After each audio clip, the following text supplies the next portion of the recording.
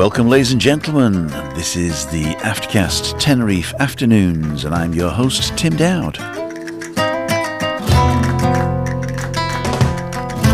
Today we got a little bit of weather as normal, looking backwards over the week. The latest in the COVID saga.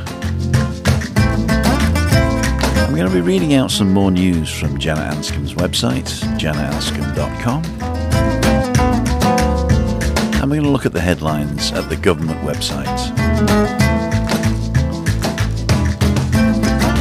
Sit back, relax, and enjoy the rest of the show.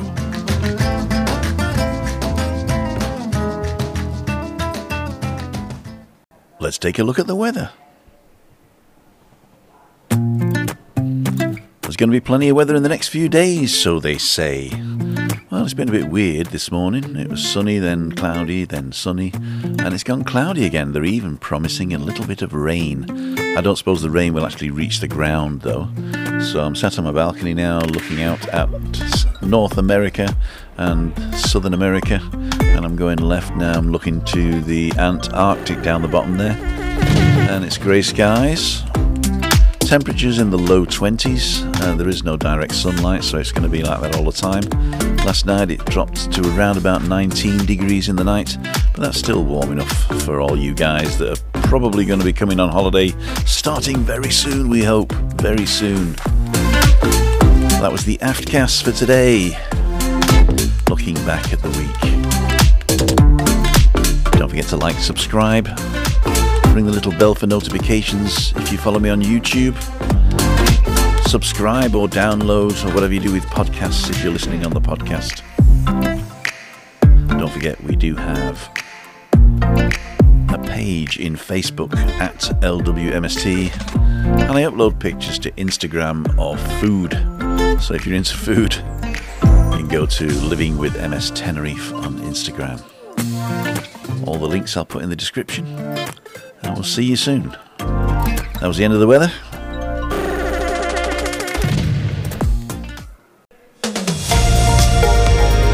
COVID-19 update.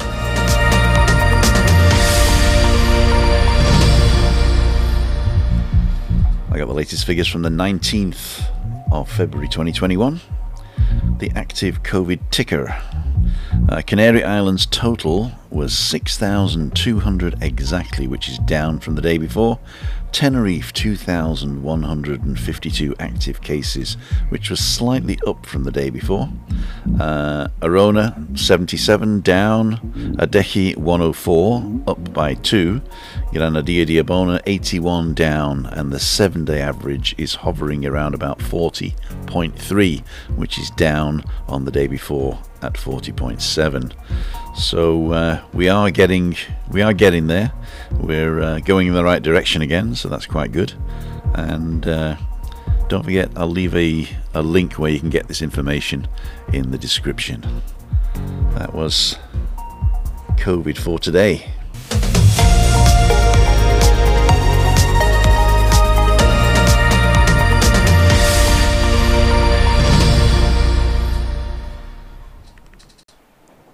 So now we're going to go over to janetanscombe.com and see what the news is on that website.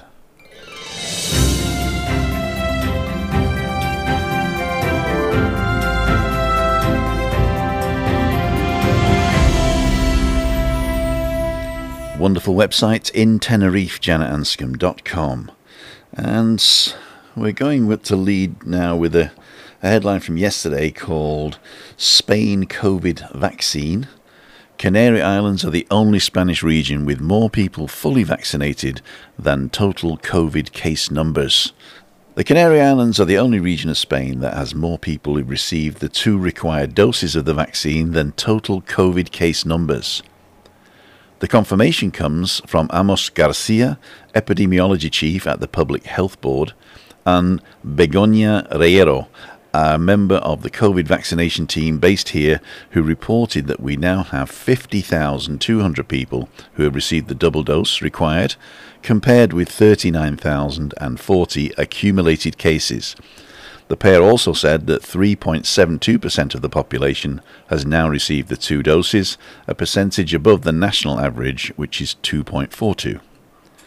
Garcia also reported that out of the 140,440 doses received in the Canaries, 117,223, which is 83.47%, have been administered to date, and that the vaccination campaign has already completed Priority Group 1, which is residents and workers in social nursing centres, and nearly finished vaccinating Priority Group 2, which is health service professionals, where coverage has reached 99.15%, some 37,925 people.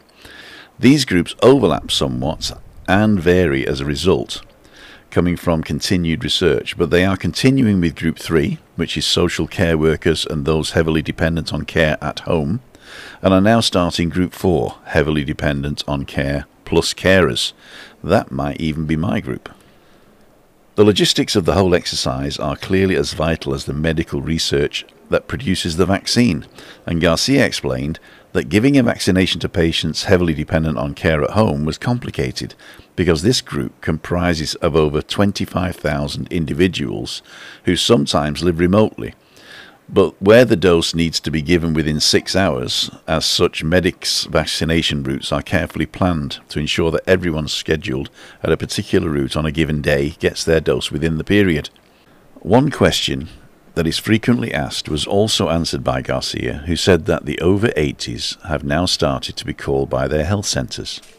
This is still at the start, and there are 90,000 in this group to be contacted, though that includes those in Groups 1 and 4, who can therefore be deducted from that number. The Public Health Authority's epidemiology chief assured the public that the Canaries was in a good position to increase and consolidate the rate of vaccine administration once the arrival of doses in the Canary Islands has stabilised. He also stressed that the entire vaccination strategy is a living and evolving plan, constantly being adapted to circumstances and new scientific evidence. Clearly, he would have no more time than I do for those who delight in trolling this site with boasts about the UK's world-beating vaccination programme and snidely wishing that the Canaries will get its act together soon.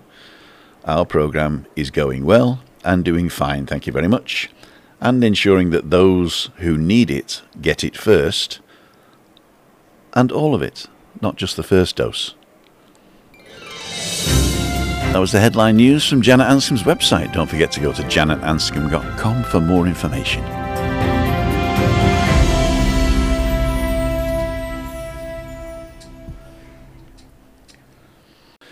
Let's go over to the government website now and let's see what the headlines are there.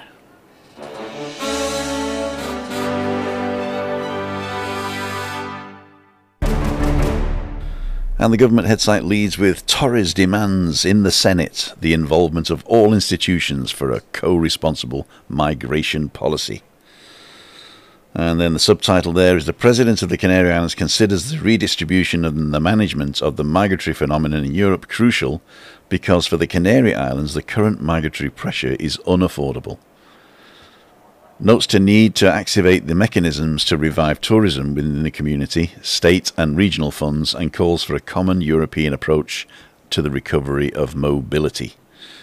Thank you for the translation from Google there. Let's see what he says here. Here's going to details.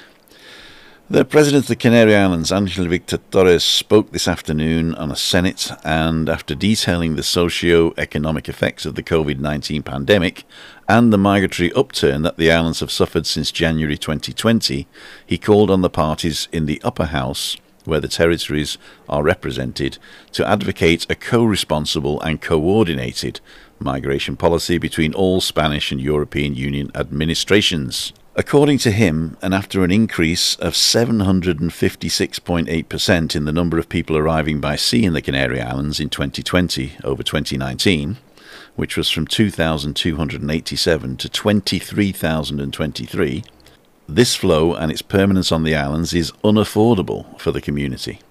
26,000 migrants in the last 13 months. a situation that is aggravated by the dismantling that has taken place during the last decade of the reception resources existing since the Kyoto crisis of 2006. If you want to read the rest of the article, you go to gobiernodecanarias.org, Noticias.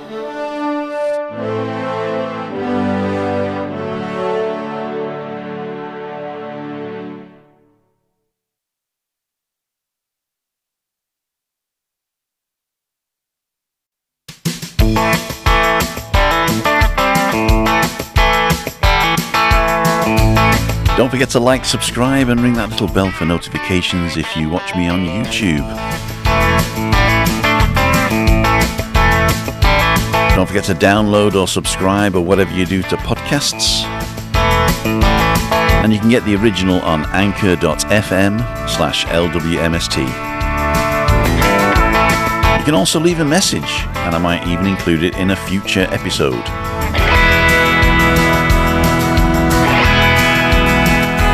We have a page on Facebook at LWMST, and I post food pictures on Instagram, Living with MS Tenerife. Thanks for tuning in. I hope you enjoyed the show. You can let me know by going to timothydowd.com. There you can send me an email, find out how to sponsor the channel. You can even join me live Monday, Wednesday and Friday on YouTube by using your phone or computer. And there is a blog with a link to all of the stories, all of the podcasts, and all of the stuff that we do.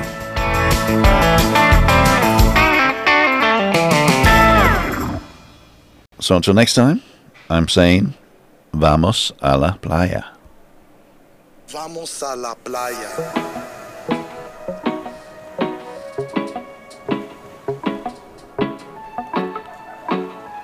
Hoping it won't be long before you can all come and visit. Stay safe. Wear your mask, wash your hands. Don't put yourself in a risky situation.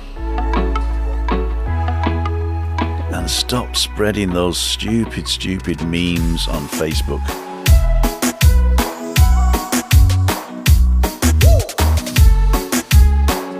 Whoa.